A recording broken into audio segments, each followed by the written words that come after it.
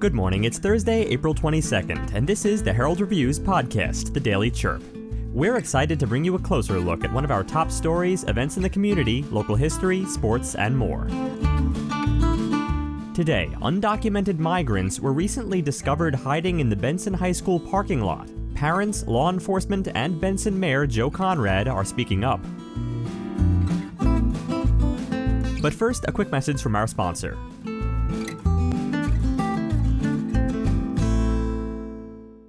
Hi everyone, I'm Sean Lawley from the Lawley Automotive Group, and we've stocked up on inventory at all of our dealerships. If you've been thinking about a new car, we've got the deal for you on a new Buick, GMC, Chevrolet, Ford, Kia, Hyundai, Honda, Nissan, Chrysler, Dodge, Jeep, and Ram. You don't have to go to Tucson or Phoenix to buy a new vehicle. We're your hometown dealer since 1995. We'll beat the big city dealers in price, and our customer service is small town dealer friendly. Come into any one of the Lawley dealerships today or shop lawleycars.com and see why nobody beats a Lawley deal. Nobody.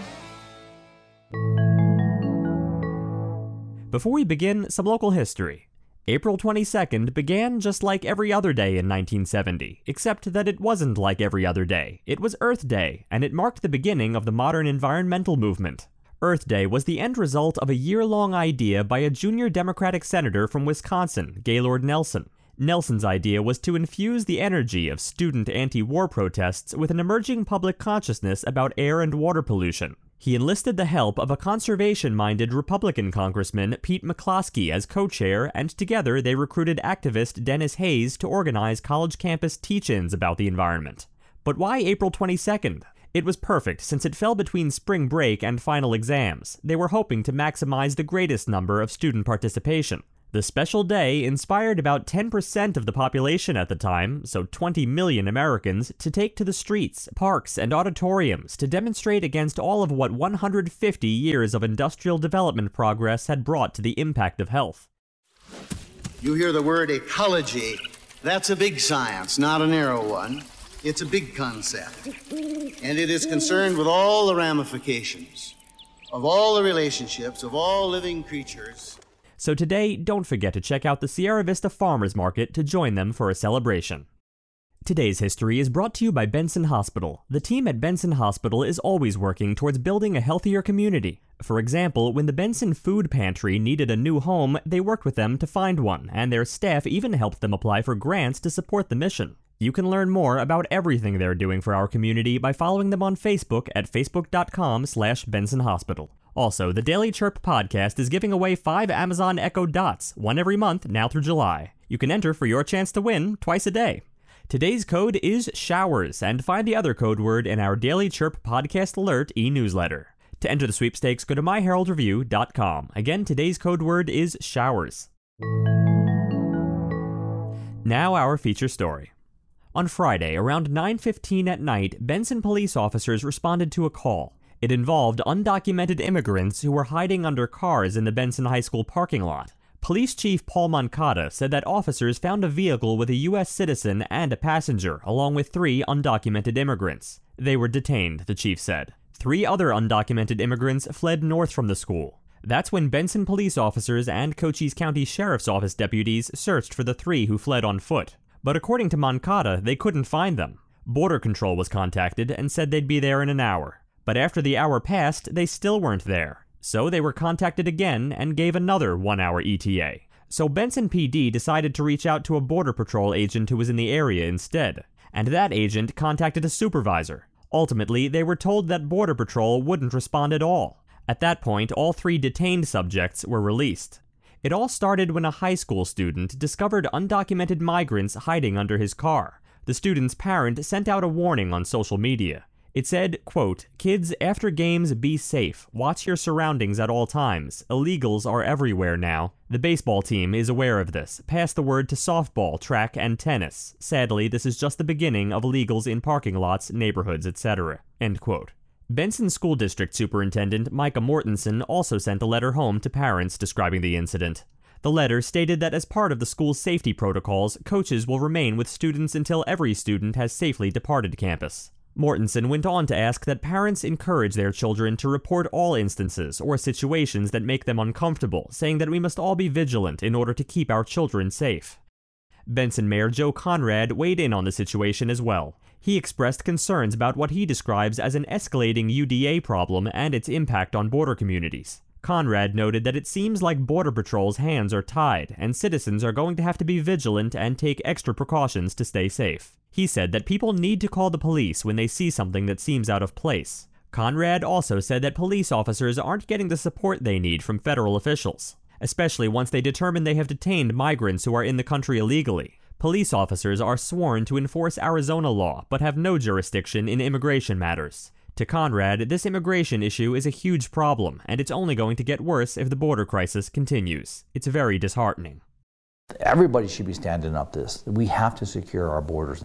In this year alone, in 2021, we have 807 pounds of marijuana, 7,500 illegal entries, and 33 drug mules. Last year this time, we were in a span of 20 months, we had no drug smuggling. Anytime you put politics into the game of policing, whether it be local, state, or federal, you're going to have a fracture. And now we have a fracture. You can learn more on this story by visiting us at myheraldreview.com. Before we continue, a quick message from our sponsors, Prestige Family Living.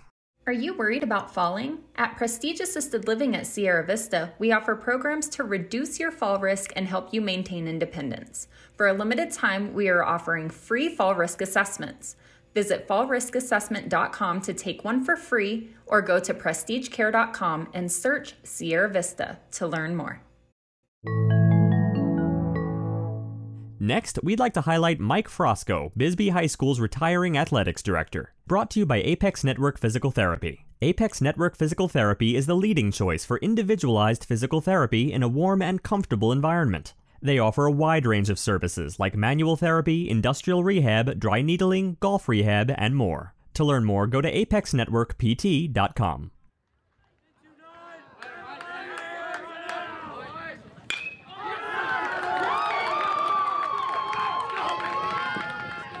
What do you give a man who is retiring after 50 years of service to Bisbee High School athletics? Well, the Bisbee High School Alumni Association has a great idea to honor retiring athletics director Mike Frosco, a plaque at Warren Ballpark dedicating the field to him. It was alumnus Snooty Barawiak that presented the idea to the board of the Bisbee Unified School District.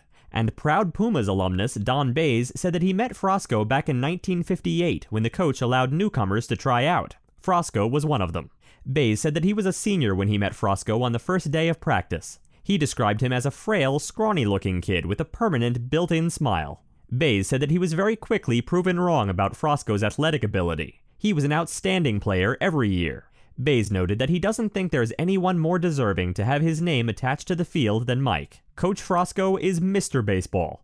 After college, Frosco returned to BHS as an educator and a coach. As a coach, he was inducted into the Arizona Hall of Fame. He coached 3 state championship teams, had 23 state tournament appearances, was awarded 11 Coach of the Year titles, and had 555 career team wins. Then, when he gave up coaching, he continued to be involved with the kids in the entire school district as director of athletics. Frosco also has been involved in getting funds to improve Warren Ballpark.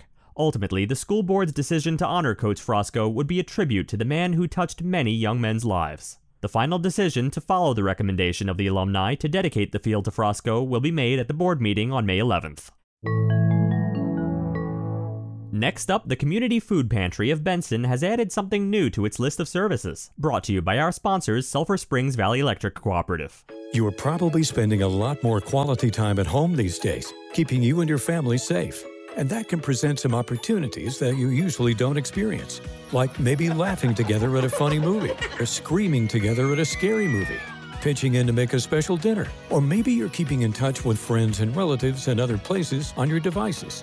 And it just so happens that many of the activities we're sharing with each other are made possible by electricity. At Sulphur Springs Valley Electric Cooperative, we know that you are depending on us both for fun and serious needs.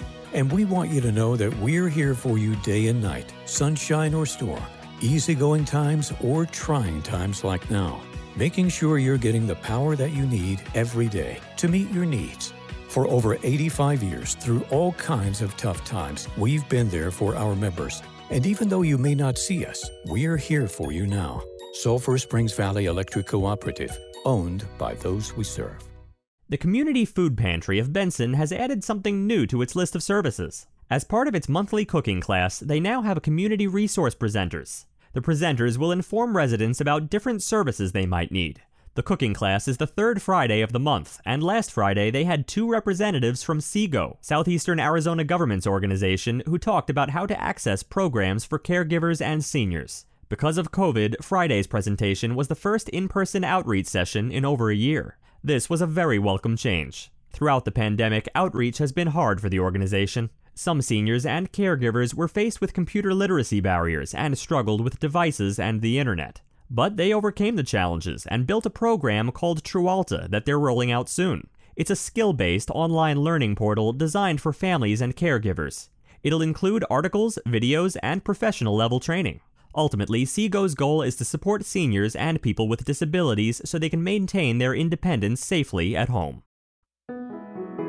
Finally, today we're remembering the life of John Michael Donnelly. He was born in San Diego, California, the youngest of 5 children. He was a surprise child, 19 years younger than his older brother Donald.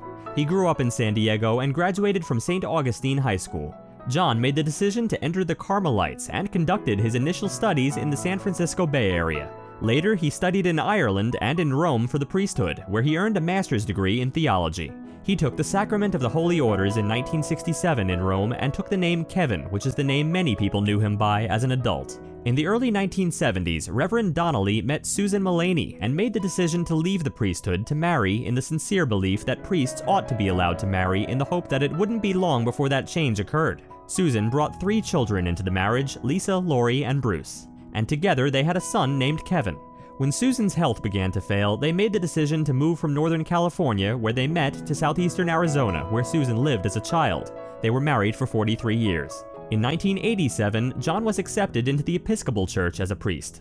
After several years in the pastoral ministry at St. Albans in Tucson and the Church of the Transfiguration in Apache Junction, John served as chaplain for the Arizona State Prison at Douglas, ministering to an inmate population of over 2,000 individuals for over 20 years. He loved to sing and played the piano, guitar, and cornet. He was well known for his gentleness, being very approachable and humble with a wry sense of humor. John spoke French, Italian, Spanish, Latin, and was conversant in Irish Gaelic. After his cherished wife, Susan, passed in 2016, John reconciled with the Catholic Church. The day before his death, 2 Carmelite friars visited him, and he renewed his vows as a Carmelite. His son Kevin commented that Dad was glowing with happiness at renewing his vows. By the next morning, Divine Mercy Sunday, John was on his way to sing with the angels. Thank you for taking a moment with us today to remember and celebrate his life.